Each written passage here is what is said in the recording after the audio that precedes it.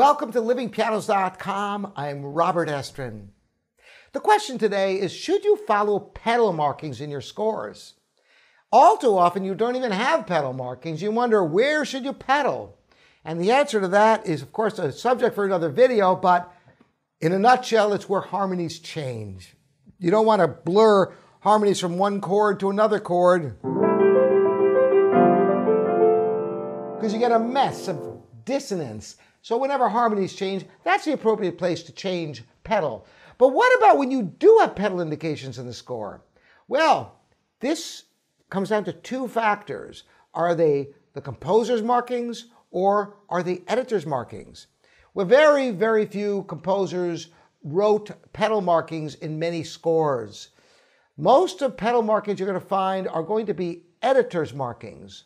And these can be taken, you can try them, but really I would, for the most part, ignore them unless you find them helpful. Now, what about when composers write pedal markings? There are some places where Beethoven wrote pedal markings, for example. Even then, with Beethoven as a good example, the piano was a very different instrument in Beethoven's lifetime. As a matter of fact, the piano was a very different instrument early in Beethoven's life than later in his life. The piano was evolving. And the pedaling that worked for Beethoven's piano doesn't necessarily work quite well in the modern piano. Well, what about for later composers? If you have composers who are late 19th century or 20th century composers writing pedaling in, should you follow them?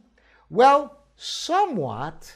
Sometimes you'll have markings for the una corda pedal, the soft pedal. Should you follow those?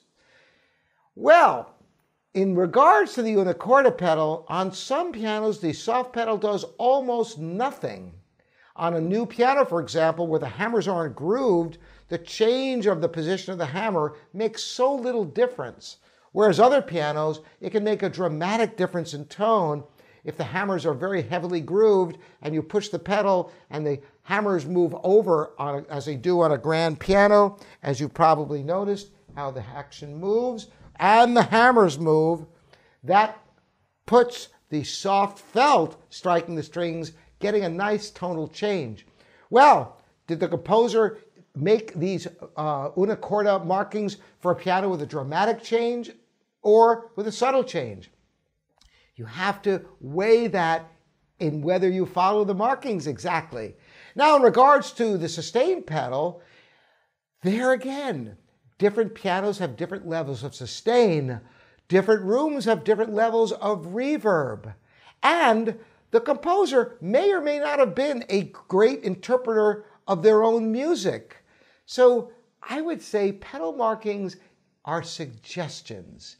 Try them by all means when their composer wrote them, certainly, and even if editors wrote them.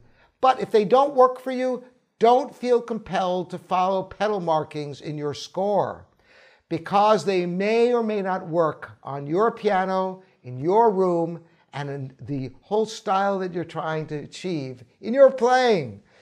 So I hope this is helpful for you. Again, I'm Robert Estrin. This is livingpianos.com, your online piano resource.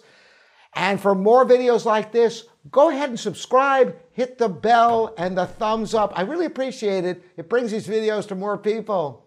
I'm Robert Estrin saying thank you to all of you.